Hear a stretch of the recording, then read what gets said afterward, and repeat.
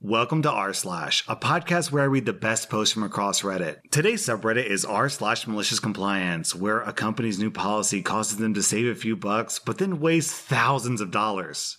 Our next Reddit post is from Sodomeister. One day at work for my lunch break, I decided to run around the corner to McDonald's. The drive-thru was packed, so I decided to just go inside. There was a homeless guy out front who wasn't asking for money, but some food.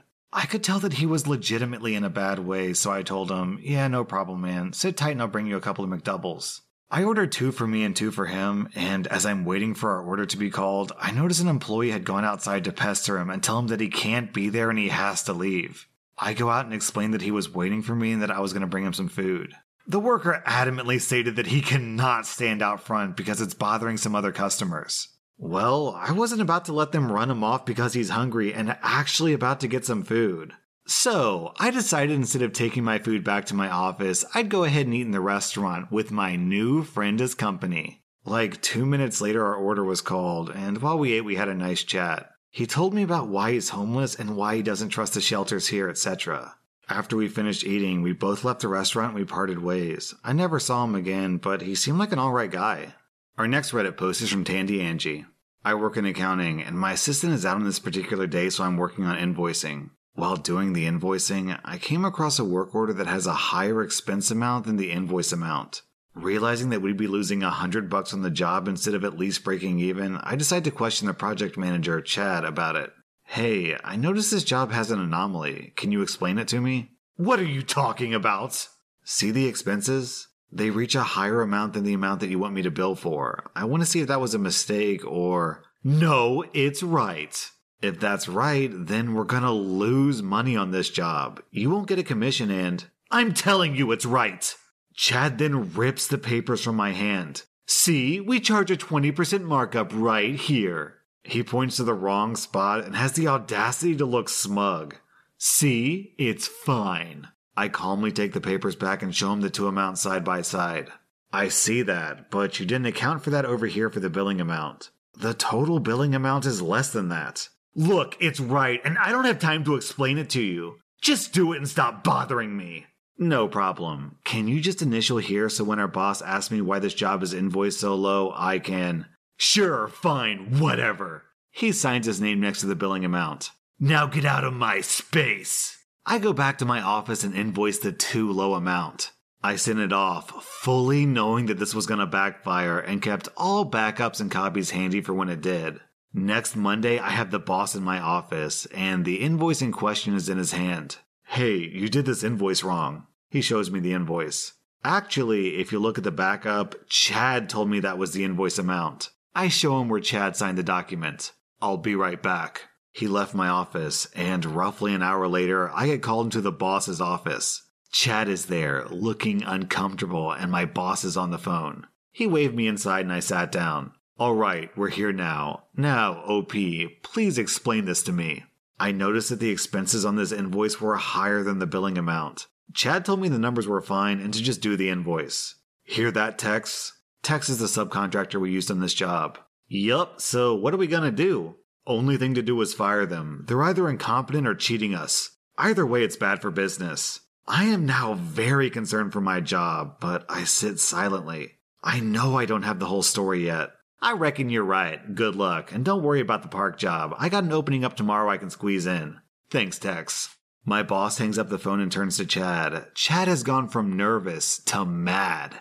"It's not my fault she can't do her job." "You signed your name right next to the wrong amount. Now, you're either working with someone in accounting over in Texas company to steal from me, or you're too stupid to work here. Which is it?" Chad stands, as does my boss. I stood as well, not liking being the only person sitting. Chad says nothing.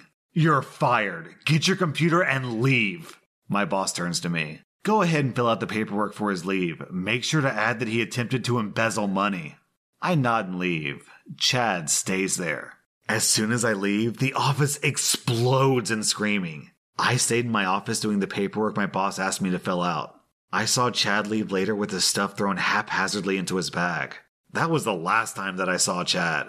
A friend saw him working at a cash register at a buffet place about a month later.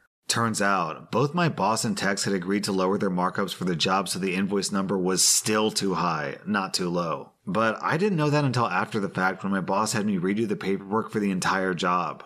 Someone from accounting in Tex's company had altered the invoices sent to Chad, and they were planning on splitting the difference after we paid the altered bill. Alright, if you're going to commit a felony, at least don't be a moron about it. Excuse me, sir, there's something really fishy going on with these invoices, possibly something illegal. Would you be willing to sign this document to confirm that you're the one responsible for it?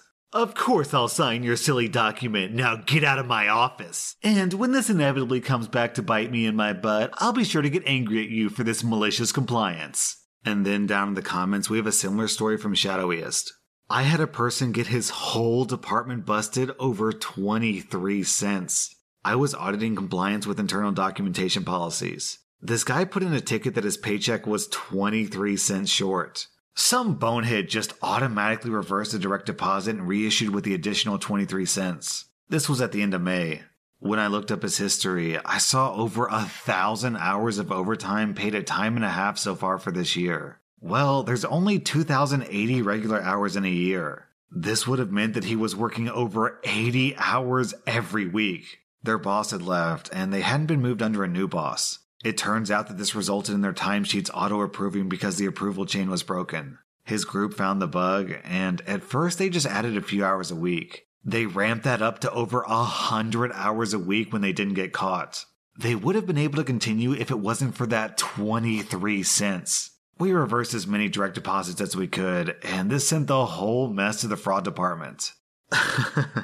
So, let me clarify what's actually happening here. These people realized that they could basically bill the company whatever they wanted and it would get automatically approved. So these people were literally submitting double their timesheets. Instead of working 40 hours, they were saying they were working for 80 hours. So at time and a half, that meant that they were getting paid 250% of their normal salary. So if they normally made $100K a year, with this scam, they were making $250K a year. And then after embezzling on a massive scale, someone's paycheck was 23 cents short, so they reported it. Then that report got audited and the entire scam got discovered. And then they lost it all, over 23 cents. Our next Reddit post is from Rocky3E. I worked for a company that provides a utility truck, and one of the analytics they monitor is how long the truck stays in place with the motor on. The target number was something like 3%. I was consistently stuck in traffic because my area was changed to the downtown area of my city, and naturally my idle percent increased. My supervisor began constantly badgering me over the raise of my idle percent, about 10 to 12% higher now.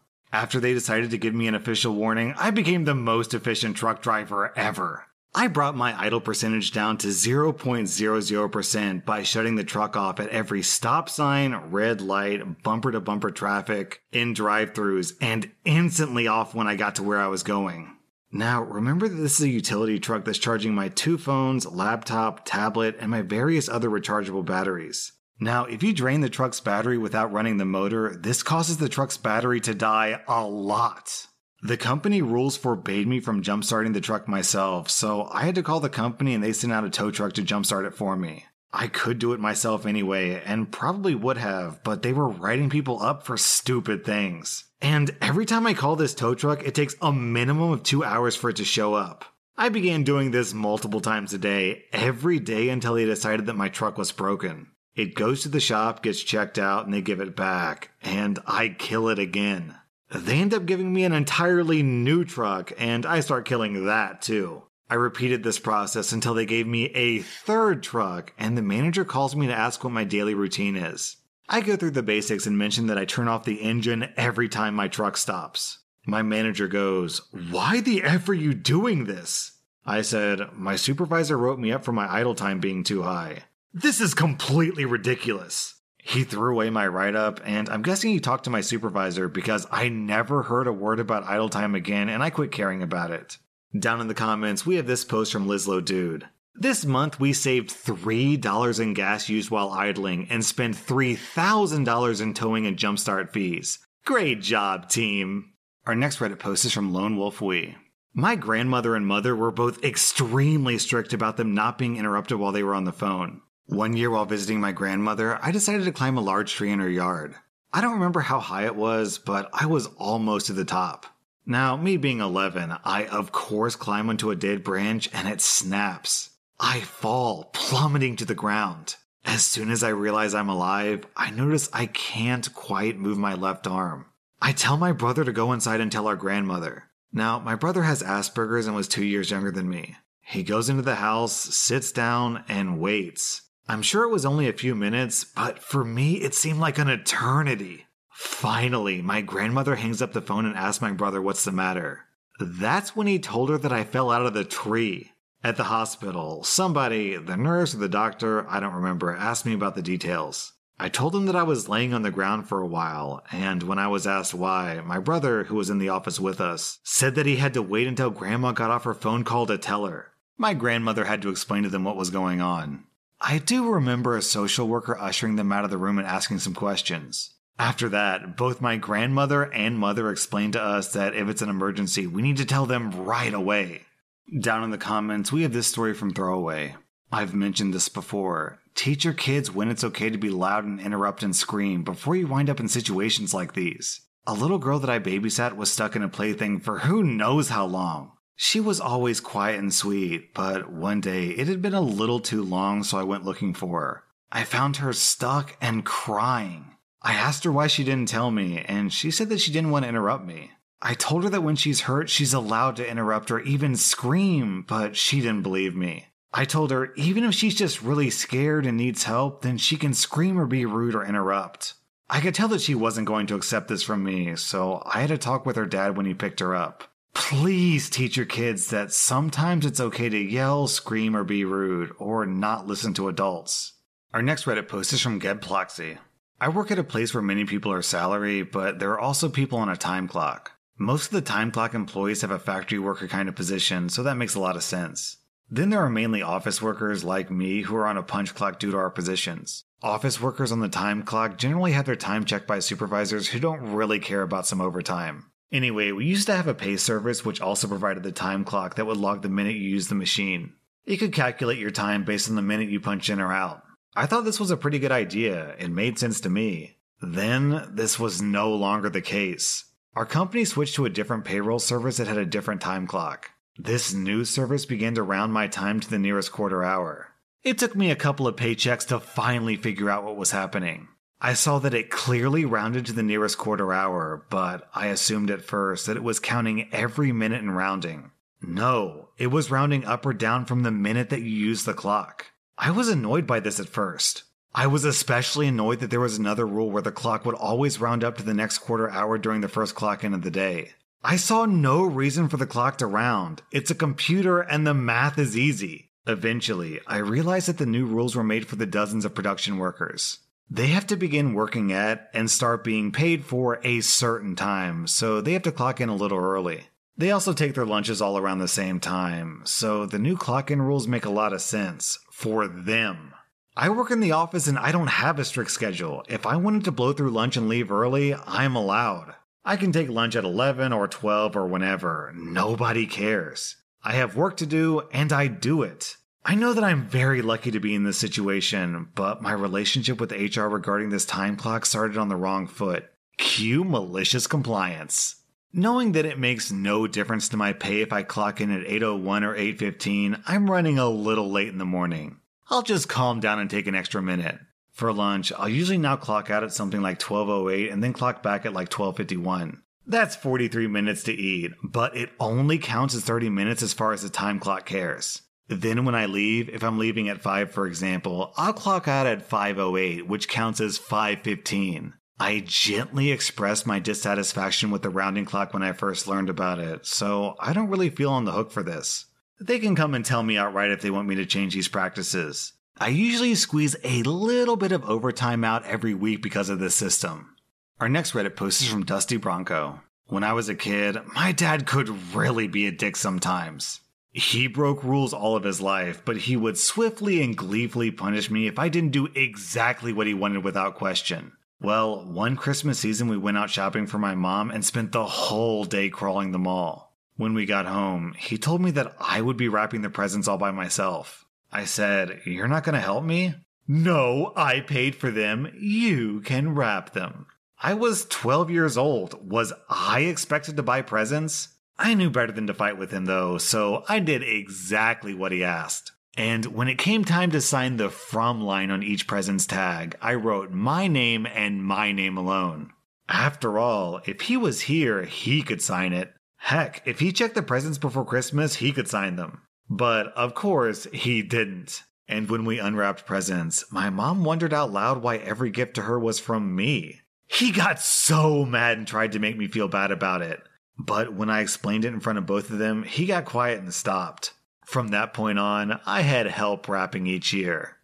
As a content creator, I think that people should be able to watch pretty much whatever content they want. So I find it incredibly frustrating when you pay to join a platform and then they block certain content on that platform. If you have a subscription to Netflix or Hulu, then there's certain content that you can't see because it's locked due to your location. That's why I use a VPN service like ExpressVPN to unlock all the content on my video streaming platforms. For example, if you're in the US and you want to watch Rick and Morty, you can't watch it on Netflix. But if you have ExpressVPN and you set your location to the UK, you can watch Rick and Morty on Netflix. So why pay money for Netflix and not get access to the full library? And on top of that, ExpressVPN also protects your data, so it's kind of like a win-win situation. And best of all, you can get 3 free months of ExpressVPN by going to expressvpn.com/r/. That was r/maliciouscompliance. And if you like this content, be sure to follow my podcast because I put out new Reddit podcast episodes every single day.